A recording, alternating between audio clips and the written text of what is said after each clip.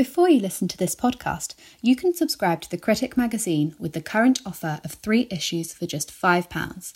Head to our website www.thecritic.co.uk to subscribe today. Hello and welcome back to The Critic podcast. Why is the UK a world leader in the tech sector R&D, yet there's not a single high-growth software business listed on the FTSE 100? Does leaving the European Union threaten the tech sector, or does Brexit provide Britain with the opportunities, and if so, how and where? Dr. Mike Lynch, OBE, has been variously described as Britain's answer to Bill Gates, Britain's most successful technology entrepreneur, and in the Financial Times as the doyen of European software.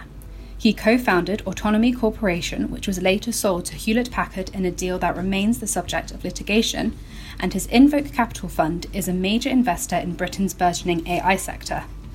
In this podcast, political editor Graham Stewart talks to Mike about what policies are needed to change if the UK's tech sector is going to thrive in the future. Mike Lynch, we're going to talk in a moment about why Britain's impressive record in technology innovation, which has been in part achieved through its openness and its internationalism, is also threatened at the corporate level by these same forces of openness and internationalism. But I want to start with what we might call Exhibit A, Arm Holdings, a Cambridge-based software company that designs much of the world's chips and which has just been bought by the American company NVIDIA. You've been one of the major players in developing the British tech sector in Cambridge and beyond. Is Arm not exactly the sort of strategic British company that no government should sensibly allow to go to a foreign competitor? Or would guarantees on it remaining Cambridge headquartered be sufficient? I think the thing to understand about Arm is it's a very special case. So what you have there is a company whose processors are found in pretty much everything around the world. And I think to sort of cut to a shorthand, if I was the Chinese premier and you said I can have Huawei or I can have Arm, I'd have Arm. So it's an incredibly strategic asset. And I think the thing that is starting to become apparent over the last few years is that in the new world that we're looking at, strategic technology assets become very important in terms of a country's role and position in the world hierarchy. And is it too late, really, for the government to intervene? I mean, it was already sold to the Japanese conglomerate SoftBank. I mean, is the past sold there, or can we still roll back? I see Herman Hauser is saying it should be listed on the FTSE 100, but is the past sold for Arm Holdings already? Well, you would think it probably is a bit too late. Having said that, you know, the current government has shown itself to be quite courageous in many matters in a way that wouldn't have been expected before. If there was one company that we really did not want to see leave, it's certainly Arm. But perhaps the seeds of the current problem was sown when it was allowed for it to be sold to SoftBank. And that's the nature of these things, in that, you know, the SoftBank ownership didn't have some of the problems that the NVIDIA ownership will have. But the problem is once you let it start to go, you lose the control over it. And so you end up in this situation now where NVIDIA, if it owns Arm, will be in a position where it's controlling so much of the strategic technology, and that will be at the behest of the US government. And you might think that's all well and good as long as the US and the UK interests align. But if they diverge, then, you know, we have let go of something which is a strategic asset and an important part of our sovereignty. So, I mean, I'm wondering how unusual Britain's general history of being relaxed about the sale of assets of this kind is. I mean, if a British company wanted to buy, let's say NVIDIA, could it do so, or would US regulators intervene? It's very, very unlikely that would be allowed. There are a whole set of rules in the US which takers have had to go through, things called CFIUS, for example, which are very explicit. They're about the strategic importance and the benefit of the US government. And I think it would be unthinkable for NVIDIA to be sold to a foreign company. And of course, we've seen CFIUS used over the years many times by the US government to stop strategic assets all the way from ports to other things being sold to other investors from overseas. So in the tech sector, I mean, what makes a strategic asset? And I mean, is the man or woman in Whitehall very good at distinguishing what a British asset would be? I mean, the experience of the 1970s probably suggests not. Well, we're not talking about subtle things here. We're talking about the extreme cases. You know, I absolutely would not be a believer in every single takeover being analysed in Whitehall. But when you get to a situation where you've got obvious world leaders that are way ahead of anyone else, both either in their technology or their market impact, it's actually not that difficult to spot them. You know, the failure of the 1970s was usually trying to spot what would become important. We're talking about things here which are glaringly, obviously important. You know, and the simple test for Whitehall is: imagine if the UK government did what the US government did over Huawei, but with ARM. What would the reaction in the world be? Well, that tells you it's a strategic asset. I'm interested in exploring what has made them strategic assets. Britain is with its university sector and technology base, is a world leader in research and development. We seem to be very good at the innovation level, but not very good at retaining the companies that result in Britain. Is that a failure of regulation, by which I think I ultimately mean we're not protective enough, or is there something wrong with our capital markets? I mean, London's one of the world financial centres. Why is it that it doesn't seem? It seems to be better at allowing companies to be sold abroad than to actually provide the capital to keep them here. Well, we could probably spend a day on the answer to your question. Some of it goes back into fairly fundamental aspects of our culture and the idea of the gentleman scientist versus the list. If you're interested in that, then I think C.P. Snow pretty well covered it in The New Men. So, an excellent introduction to that dilemma as it was happening then. Now, having said that, whilst I think Britain certainly suffered from that, there have been a series of policy interventions, starting with Tony Blair and moving on from there, which really have fixed a lot of the problems. So, if you're a bright graduate now and you have an engineering degree, you no longer want to go into the city. You want to do a startup, and we have not only an amazing science base in this country, which we've always had, possibly because of that gentleman science culture. But we now have really great startup scene, and we have a lot of good mid-sized companies. So we have fixed a lot of those problems. What's happening now is that our great companies are getting to about $300 or $400 million worth of market cap, at the point where they're just about to go out and really take over the world. The technology is all proven, and they're snapped up by foreign acquirers. So the classic examples of this, a company called Solexa, which is now at the basis of gene sequencing all over the world, and that was bought by an American company called Illumina. And then, of course, DeepMinds, which is powering many of the amazing step forwards that we're seeing coming out of Google. So to answer your question, yes, the London capital markets have failed.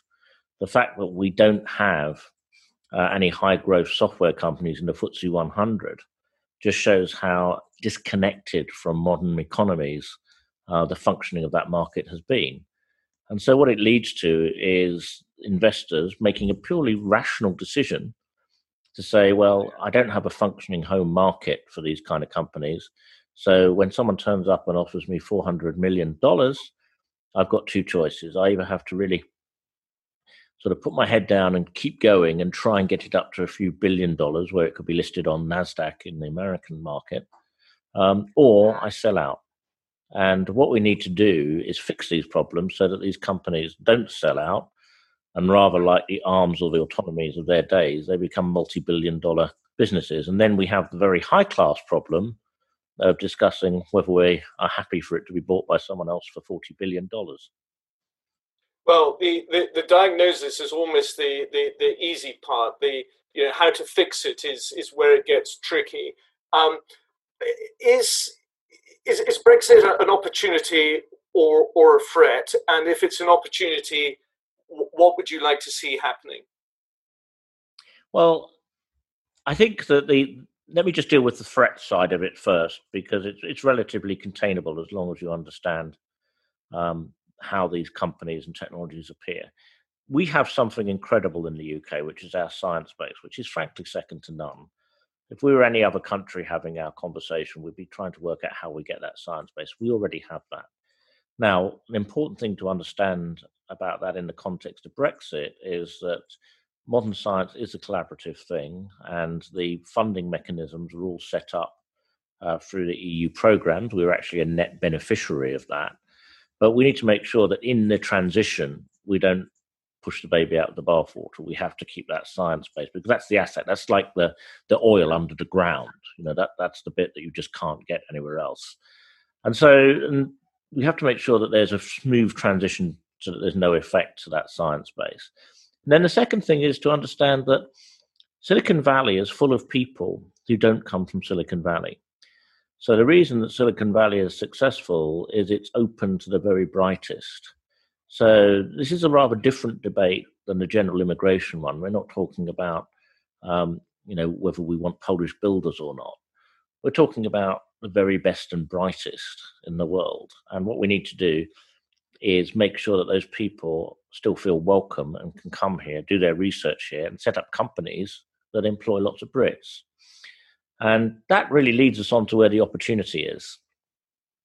If we are in a situation where we're unshackled from Europe and we have the ability to set our own course, I believe that course should be one that acknowledges the modern world. And the modern world is technology-led. And we can be more forward-looking, more ambitious, and more courageous than the European bureaucrats that we've left behind. And what we can do is create Britain as a place that you come to do this technology. We have the most important thing, the science base. What we can do is make the regulatory framework in all these different areas like AI and pharma match the science that's going on. We have regulatory frameworks for medicines all about cohorts. A lot of modern medicine is about personalizing it to one person. It doesn't work. We have frameworks around things like autonomous vehicles out of Europe that are just not workable. So we have an amazing ability to create a place where you come to do these things with the right people. It's a pleasant place to come. We have to be welcoming to the experts that come in to help us with doing those things and make them want to stay and set up their companies here. And we need to put out that sign that this is where you come. Britain is the place to do your really advanced technology, because we are about the future. We're not about the past. And, we can do that. It affects all areas. Why do we have airliners in the sky? Well, we have airliners in the sky because someone came up with conventions around the legal framework and insurance framework for airliners. Without them, we wouldn't have that. Well, we need to do the same sort of thing. If autonomous vehicles statistically are safer than my father's driving, then we need to acknowledge that rapidly in a legal framework, not take 20 years to do it. And then the UK becomes the place to lead. And I think this is a great opportunity. It also means that we can do things like, say, come to the UK, do your R&D here, and while you're doing the risky bit, we'll give you a great R&D tax credit. We want it back when you're successful. That's one of the things that's been forgotten in the past. But people don't have a problem paying it back once they're successful. So the whole idea needs to be to take Brexit as an opportunity that says, this is the place. Britain is about being courageous and the future, and we're going to move faster than people that are held up in chains of bureaucracy. I think our listeners would be very keen just to go a bit further on that point, just to sketch out, some of the areas of European regulation or European restriction which really prevents the sort of growth and innovation you were talking about. What would you like to see, which regulations in particular would you like to see reformed or removed, or is it more a matter of the tax structure changing? I think this is the wonderful thing. There is a whole spectrum here of things that can be done once one is free of all of the conflicting historical legacy ideas that you have from Europe. So how things are tested. So, for example, we're talking about testing of pharma. Being in a position where, for example, we have very serious diseases, allowing the pharma regulations to allow drugs to be tested more rapidly in a situation where you've got a relatively small number of patients. So, for example, rare diseases is a very difficult area to do regulation if you're based on cohort thinking. Another example would be the insurance and legal frameworks around autonomous vehicles. The reality is those things will only be successful if they are safer than human drivers. What we can't do is just allow the first few times one of these things crashes, we end up with ridiculous lawsuits. As long as the things in general are safer, then we need to get to a normal working model like we do with human drivers.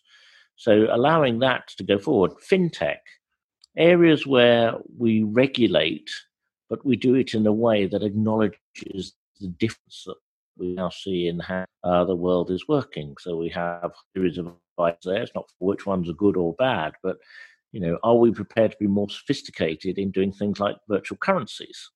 How we're going to think about how people actually fund things. What's the difference between crowdsourcing and a stock market?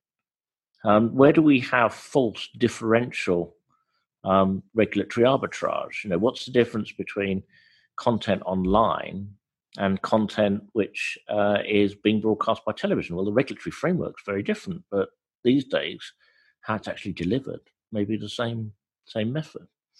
I think there's a whole series of these sort of areas. Other things we need to think about are the talent. We need to be sophisticated in our debate about immigration. I don't think anyone rationally would not want a Nobel Prize winner to come to this country. Yet at the moment, it's very difficult to get that process working. It is there, but it's not one that's easy and it's not welcoming. We want Nobel Prize winners in this country. We want them to do their work here. We want them to employ people here. We want a supply chain for them to be here. Those are things that we have to think about changing. And then a lot of it is about creating a cluster. We have this incredible science base. If you want to do AI research, it's one of the good places to do it.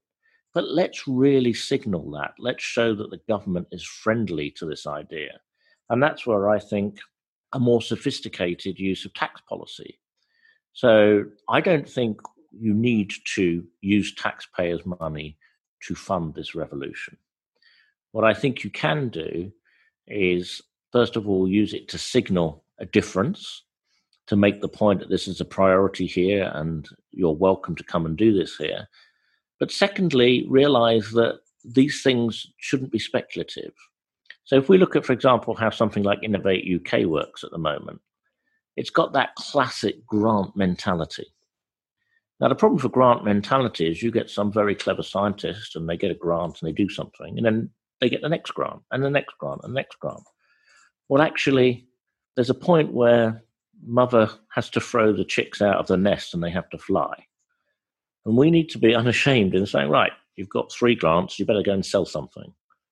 We might give you a 4th if you're selling something, but we're not going to give you a 4th if you're carrying on. Because coming back to the cultural idea of the gentleman scientist, too often in the UK, I meet people producing wonderful things, but don't want to get their hands dirty selling it. Well, we need to acknowledge that if taxpayer money is being used, the taxpayer has to see a return. Another example is the universities and technology transfer. So the taxpayer is often funded for research universities, but the taxpayer doesn't get what it needs back if that technology becomes successful. At the moment, it's a highly frictioned, balkanized method where each university chancellor often quite ignorantly tries to set up some sort of power grab for money, which completely undermines the possibility of these technologies being used. The government really could go in there, radically change that, make 4 or 5 different models that people just subscribe to. It's insane to me that when someone wants to take a piece of technology from a university lab and start a company, they often have to pay £50,000 or £60,000 in legal fees. It should be a standard form. And the reason that happens is you can't pick the winners. So what you don't want to do is spend, as a university, 50 or 60,000 pounds on legal fees and get the other side to spend 50 or 60,000 pounds on legal fees, put in some ridiculous royalty, which means the product never ships. What you want to do is you want to see 100 people do this, and one of them will be successful. And then as long as that point, you perhaps own 3 or 4% of that company in return for technology, the university gets money, the taxpayer's getting paid back, but we haven't stood in the way. We haven't created friction. So those are areas that we can do to get the technology moving. In terms of the London market, it's really, we've been unfortunate in a vicious circle in that as these companies like Arm are acquired, or Autonomy, or they get declined, we've seen a situation where in the FTSE 100, there just aren't enough of these businesses. So a FTSE 100 manager is judged by performance relative to peers, who, of course, also aren't investing in software. So what you don't get is, among the London investment personnel, necessarily the expertise to deal with these technologies and companies. And once you don't have the expertise to deal with them, then those companies are less likely to list in London. And so you end up pretty soon with a situation where those companies aren't listing in London. Therefore, the fund managers aren't becoming so skilled in those companies. Therefore, fewer companies are listing in London. And we end up with the situation we're in now. So what we need to do is turn that round. And we actually don't need to do very much. A few of these companies in the London market and fund managers would have to respond. Almost all of the current US stock market performance is down to the 5 tech businesses. So when these are going, you can't ignore them. So the question, how do we pump prime that? Well, I think what we need to do is have mechanisms, and there's been a whole series of suggestions of policy here. They're quite technical, but ideas, for example, that when a company does delist from London, a small fee is paid, which is used to fund research into tech businesses, which can be given to London managers to help them have a resource to understand these things. Very successful in dealing with the startup problem were some of the venture capital trust type schemes, which basically gave a little bit of advantage in terms of tax treatment to investing in these riskier companies. And that really has had a night and day change on that. Well, why not extend that even if the companies are listed? If you invest in one of these companies within it coming to the market, then for a few years you have the ability to have a slightly better tax situation. What that does is it leverages the very large amount of private money to put the extra bit of effort in to actually learn about these new businesses. And that in turn is also a reason why those businesses will list. After a while, when we have 4 or 5 of them, this won't be a problem. It'll be self-sustaining. Now, there are lots and lots of ideas like this. Various papers have been produced for government. And I do think that if we take this idea of having an overall position and strategy, that the UK is going to create value from technology, then these things can be fixed. At the end of the day, you have to come back to one simple idea, as the chairman of Rolls-Royce once said to me. You know, in the UK, you've got 3 sources of wealth. You can either dig something out of the ground, and sadly we're not sitting on vast gold reserves. You can grow it. Well, our farmers are pretty efficient as it is, and we have limited landmass. Or you can use know-how to turn something from one thing into something more valuable. That has to be our option going forward. And this starts from a change in regulation. Do you feel that this government gets that, or is there going to be a lot of persuasion that's needed before we see real movement? I think the government does understand that in making the transition from Europe, we have lost some things, but we have the possibility of gaining much more. But to do that, we have to implement a change, and we have to take advantage of our opportunity.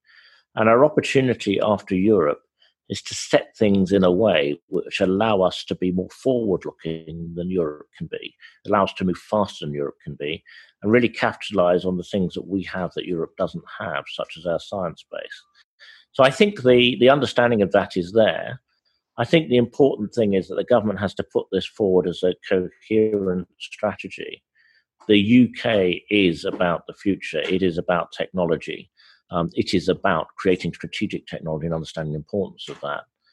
And then it has to understand how to do that. And of course, that's often the harder bit. You know, one can be very easily tempted into the idea that something like, using state funds to invest in companies is a good idea. It probably isn't. But there are much more sophisticated ways in which you can actually grow this landscape. Some of those are policies, some of them are to do with incentives. But yes, I agree with what you were saying earlier. The idea of going back to 1970s attempt by Whitehall to pick the winners in technology won't work. Well, it's a note of hope, and I know we will have to leave it there on. But Dr. Mike Lynch, OBE, thank you very much for joining us on the Critic podcast. Thank you.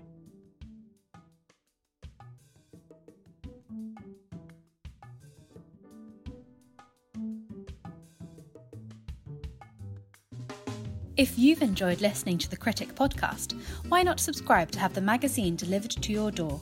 Subscribe today with the offer of 3 issues for just £5 by heading to our website, www.thecritic.co.uk.